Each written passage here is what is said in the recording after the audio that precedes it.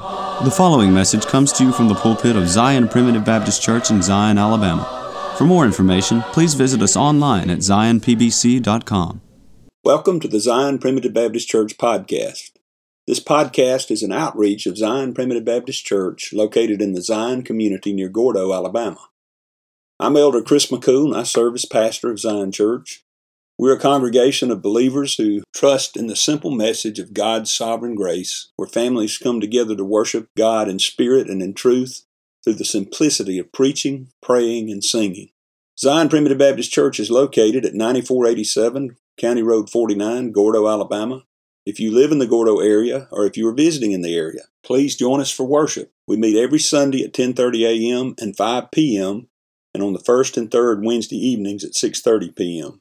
Over the past two messages, we've been talking about the divine inspiration of the Holy Scriptures. Today we take up a topic that's just as important, the divine preservation of those inspired Scriptures. What if God had an inspired word that was not preserved? That wouldn't do us any good, would it? It's so important that we understand that God has preserved the Word of God for us today. In dealing with this subject, we're going to start out with a discussion of preservation in general, and then we're going to focus in more specifically on the preservation of God's Word in English through the King James Version of the Bible. There are two main questions that we have to ask in any discussion of the preservation of Scriptures. First of all, can we rely on the Bible that we have today? And secondly, which Bible can we rely on? In other words, which translation, which version of the Bible is the most reliable? I'm a preacher who believes that the King James Version of the Bible is the preserved Word of God in English. In other words, the authorized King James Version of the Bible is the most reliable translation that we have in English. It is the version that we can rely upon as transmitting to us the inspired Word of God that has been divinely preserved for us down through history. But why do I believe that?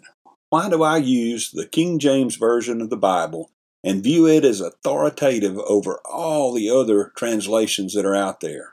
Hopefully in the next series of messages, we're going to understand that the King James Bible is the preserved Word of God in English.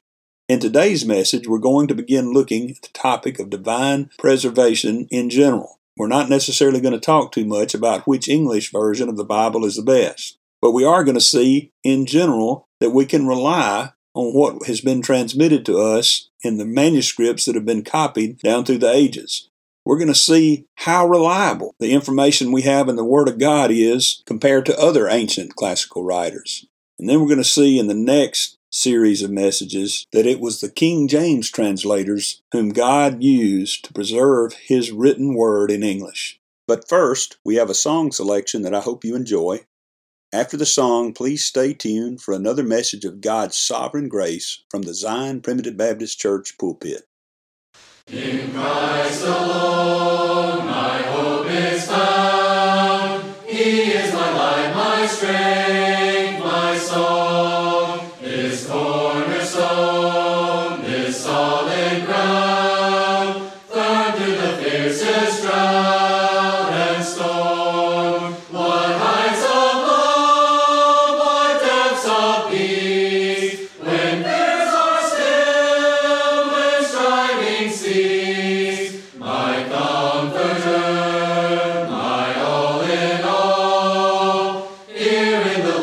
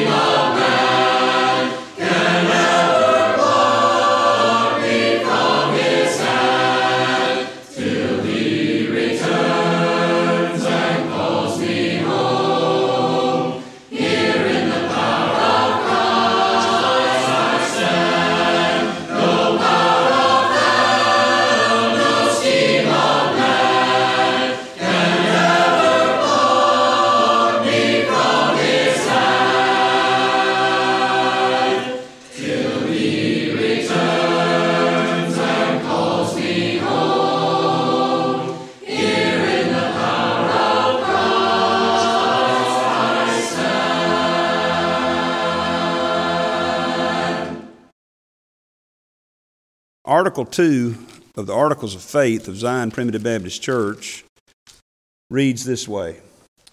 We believe that the Scriptures of the Old and New Testament are the Word of God and the only rule of faith and practice. What I want to preach to you about this morning is the divine preservation of the Scriptures. You may recall last Sunday that we talked about the divine inspiration of the Scriptures.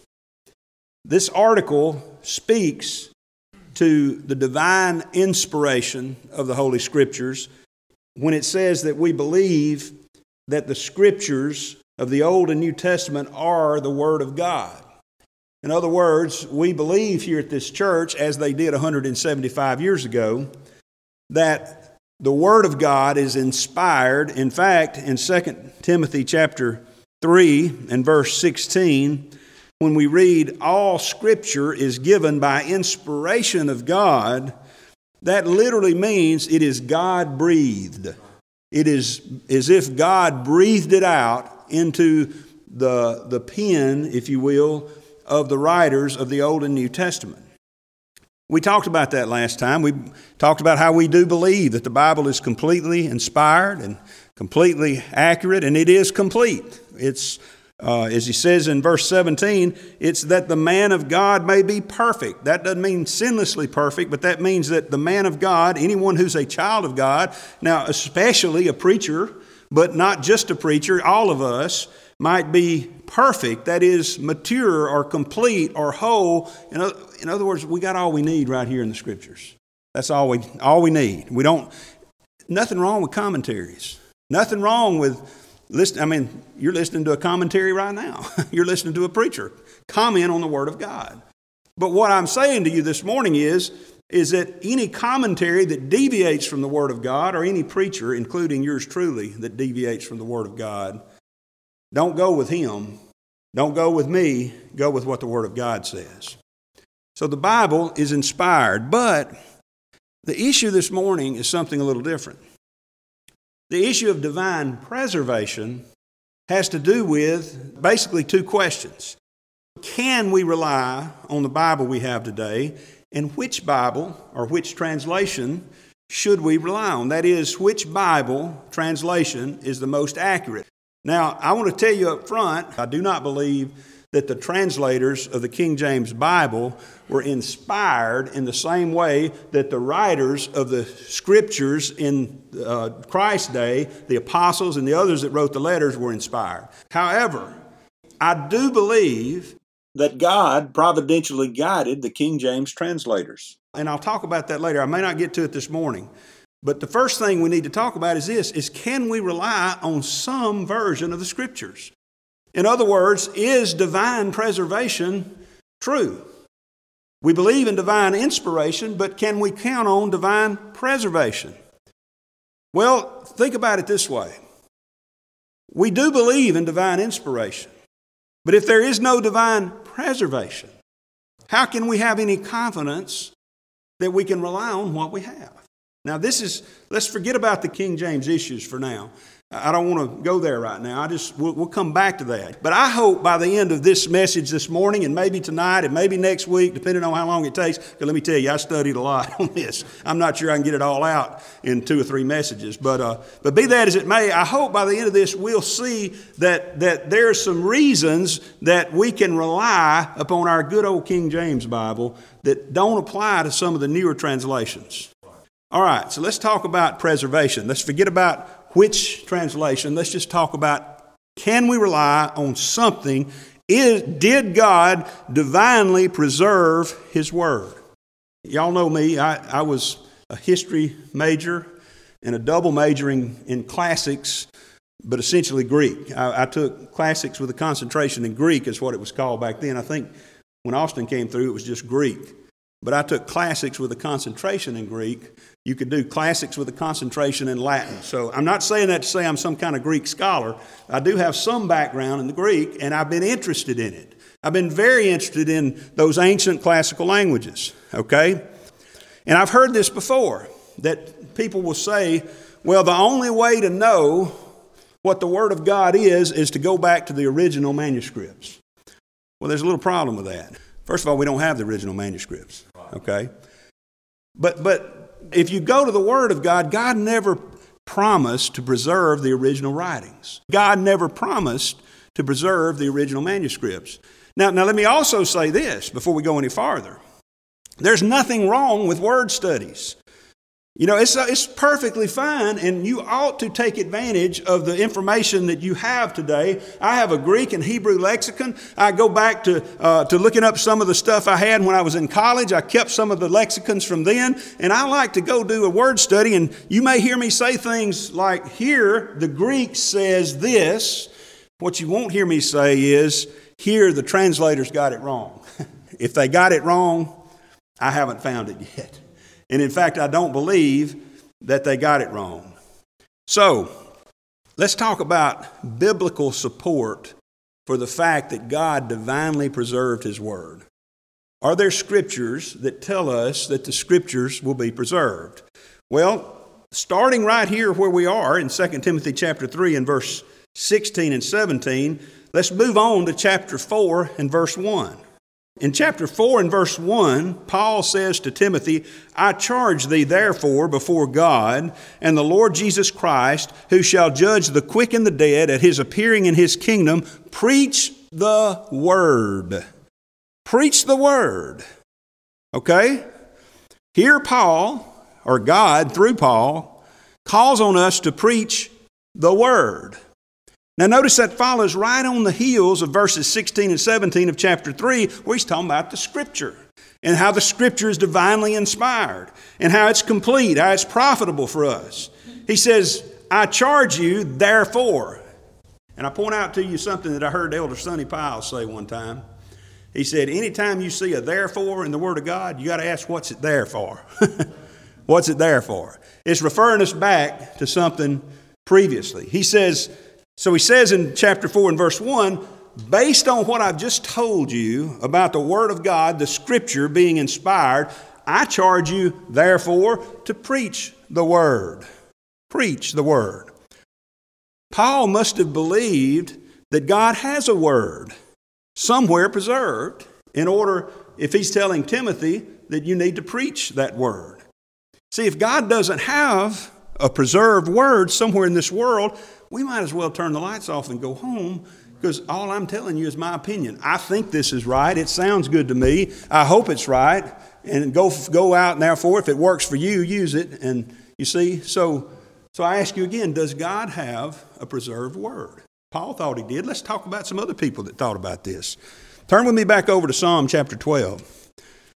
We're going to see that David and the psalmists believed that God had then, and will always have a preserved Word. And as you turn there, remember what he said in Psalm 119 and verse 89. Forever, O Lord, thy word is settled in heaven. And back, I mentioned this last time, Psalm 138 and verse 2, he said, thou hast magnified thy word above all thy name. So apparently the Word of God is important to these psalmists, and that we believe are inspired by God to write this. Now look at Psalm chapter 12 now. And let's go down to verse 6. And notice what it says. The words of the Lord. Notice that. Now I want to stop right there and say this. We're talking about the general concept of the, quote, Word of God. And when I say the Word of God in general, I'm talking about the entire Scriptures, all of the Old and New Testament, okay? But now here we're zeroing in on something more specific. The psalmist here, who is David, by the way, says something more specific than just, generally the Lord is going to preserve His Word. He says the words, the individual words, beloved, of the Lord are pure words. Okay, that's what's under consideration. The words, that is what David is writing, what he's written before, what's going to be written after him. The words of the Lord are pure words, as silver tried in a furnace of earth, purified 7 times. Now listen to this. Thou, talking about God, thou shalt keep them, O Lord. Thou shalt preserve them from this generation forever. Notice what he's referring to. he's referring to what he was talking about in verse 6, the words, the individual words that are written down by these inspired writers. God, you're going to keep them, you're going to preserve them forever, from this generation and forever. David and these other psalmists believed that the very words of God were divinely preserved, not just the overall message. And think about it this way too. I keep throwing these little things in as side notes, and I don't think I can quit. It's hard to stay on track with this. Think about this. What if God didn't preserve His Word? What if there's some problems, there's some errors? What if there's some things that He got wrong, that He didn't preserve for us? If He's wrong about some of those things, could He also be wrong about the death, burial, and resurrection of the Lord Jesus Christ? That's where our hope lies. You see, divine preservation is important to us. We need to be able to rely on what we have. And we need to know which one is best. We need to know what we have that God divinely preserved for us in order to have confidence in what He has given us.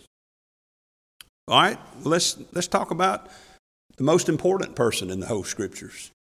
What about the Lord Jesus Christ? Did the Lord Jesus Christ believe that there was a preserved word somewhere? Well, turn with me over to Matthew chapter 24, and let's just see it.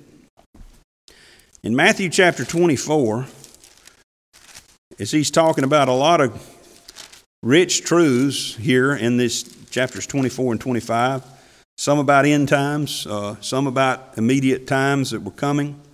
But I want you to look in verse 35, Matthew 24 and verse 35. He's talking about some things that are going to be fulfilled. In verse 34, this generation shall not pass till all these things be fulfilled. Now notice verse 35, heaven and earth shall pass away, but my words, here's that little focus on the individual words again, my words shall not pass away. You remember back over in the 5th chapter of Matthew where he said, till heaven and earth pass, one jot or one tittle shall in no wise pass from the law till all be fulfilled. We mentioned that last time. And I'll remind you that the jot is the Hebrew letter Yod, which is the smallest letter in the Hebrew alphabet. It's just a little mark at the top of the page, kind of at the top of the line. It's the Y sound, by the way. No, a jot will not pass away, and a tittle is the smallest punctuation mark that they had. Even the punctuation marks won't pass away. The jot or the tittle is going to stand till all be fulfilled. And you remember in that same, I believe it was in John chapter 5. John chapter 5 and verse 39, Jesus said, search the Scriptures. For in them you think you have eternal life, but they are they that testify of me. Jesus Christ believed that there was a preserved Word of God somewhere in His day. Now, He was talking about the Old Testament at that time. He believed there was a preserved Word that you could go to. In fact, He elevated the Word so highly that when the devil tempted Him in the wilderness, He didn't make up something new. He said, it is written. But He didn't say, well, it's written on the originals, but we don't have the originals, so there's nothing to really count on, right? No, He believed that it was just as authoritative, those that had been copied, as that they had been preserved. Jesus Christ believed there was a preserved Word of God. I won't belabor the point, but I am going to come back to Paul in a minute. But remember Philip, when Philip was talking to the Ethiopian eunuch over in the 8th chapter of Acts, and that Ethiopian was reading from the book of Isaiah, the 53rd chapter, and he said, who's he talking about, himself or some other man? You know what he said in the verse 35 over there in Acts chapter 8? He said, beginning from this same scripture, he preached unto him Jesus. Philip believed there was a preserved word. He believed that was Scripture that he was reading. He wasn't reading the original autograph. It's called an autograph. The originals in scholarly circles are called the autograph, which means it was written by the person who says it says it was written by. It was a copy, okay? And you remember we talked about Peter. You don't have to turn there, but the 2 Peter chapter 3 and verses 15 and 16, he references Paul's writings. And he says Paul's letters are like the other Scriptures. So here's some support for some New Testament writings being equated by their writers with Scripture. Peter believed there was a preserved word. Let's talk about Paul for a few minutes. Let's talk about Paul. Let's see what Paul thought about the preservation of God's word. In Acts, the 24th chapter, Paul is defending himself before Felix. And in verse 14, he says, Acts chapter 24 and verse 14, he says, "But this I confess unto thee, that after the way which they call heresy, so worship I the God of my fathers, believing all things which are written in the law and the prophets, and have hope toward God, which they themselves also allow, that there shall be a resurrection of the dead, both of the just and the unjust." Paul here believed in all the law and the prophets. Paul didn't have the original writings. He didn't have the original writings of Moses. You know, if they still existed at all in that time, they had been placed in the Ark of the Covenant and the Ark had been lost if they were still in existence. But Paul believed there was something he could rely on. And back over just in our initial text this morning, he says, all Scripture. That word Scripture is the Greek word graphe, which means a writing or something written down. He's calling it Scripture. He says it's all given by inspiration of God. He didn't say the original autographs, the original manuscripts. He says all Scripture is given by inspiration of God.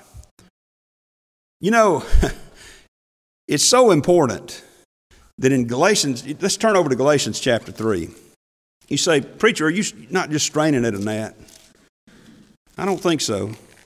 It was important enough to Paul that he based an entire argument on the divine preservation of one letter in the words of Moses, which were written about 1400 BC. Paul's writing 14 to 1500 years later.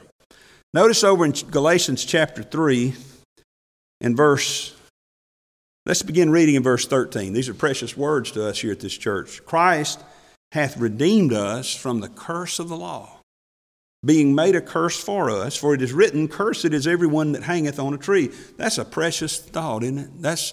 We are redeemed by Christ hanging on that tree. We're redeemed by the death, burial, and resurrection of the Lord Jesus Christ. And he says that the blessing of Abraham might come upon the Gentiles. Praise God, it's not a Jewish salvation. It's universal in the sense of it applies to all peoples of all places. Not universal in the sense of covering every person, because we know that the Lord saved His people from their sins, but His people are universally scattered throughout this world in every kindred, nation, tongue, and tribe. That the blessing of Abraham might come upon the Gentiles through Jesus Christ, that we might receive the promise of the Spirit through faith. Brethren, I speak after the manner of men, though it be but a man's covenant, yet if it be confirmed, no man disannulleth or addeth thereto. So what Paul is talking about here is the covenant of grace. He's talking about the fact that God sent His Son Jesus to save His people from their sins. Now notice in verse 16, he hinges part of this argument on one letter. "Now to Abraham and his seed were the promises made. He saith not unto seeds," see that little letter S added there? "As of many, but as of one, and to thy seed, which is Christ." I think Paul felt like preservation of the words of God was important. That one letter was important to him, you see?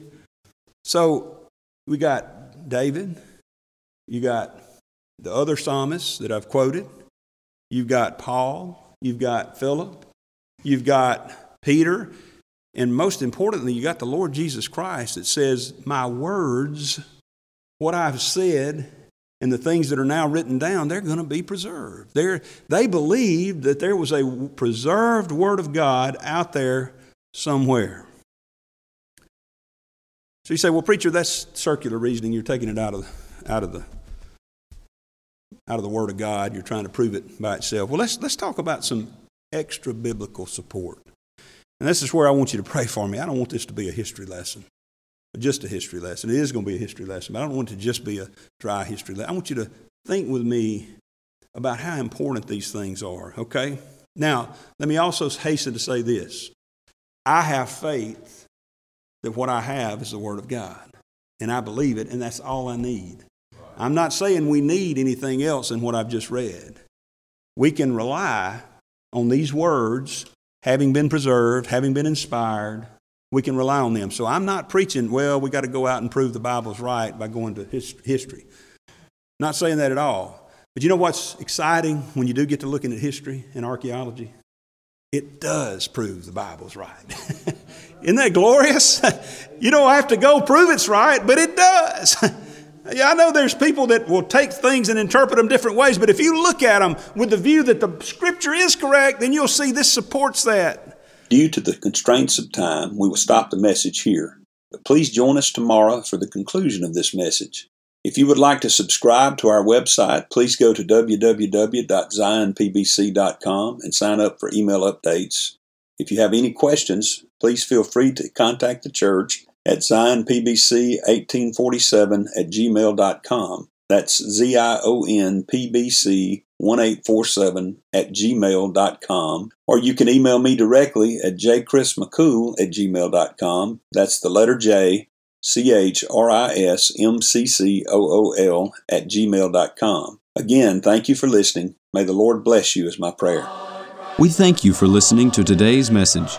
For more information, please visit us online at zionpbc.com.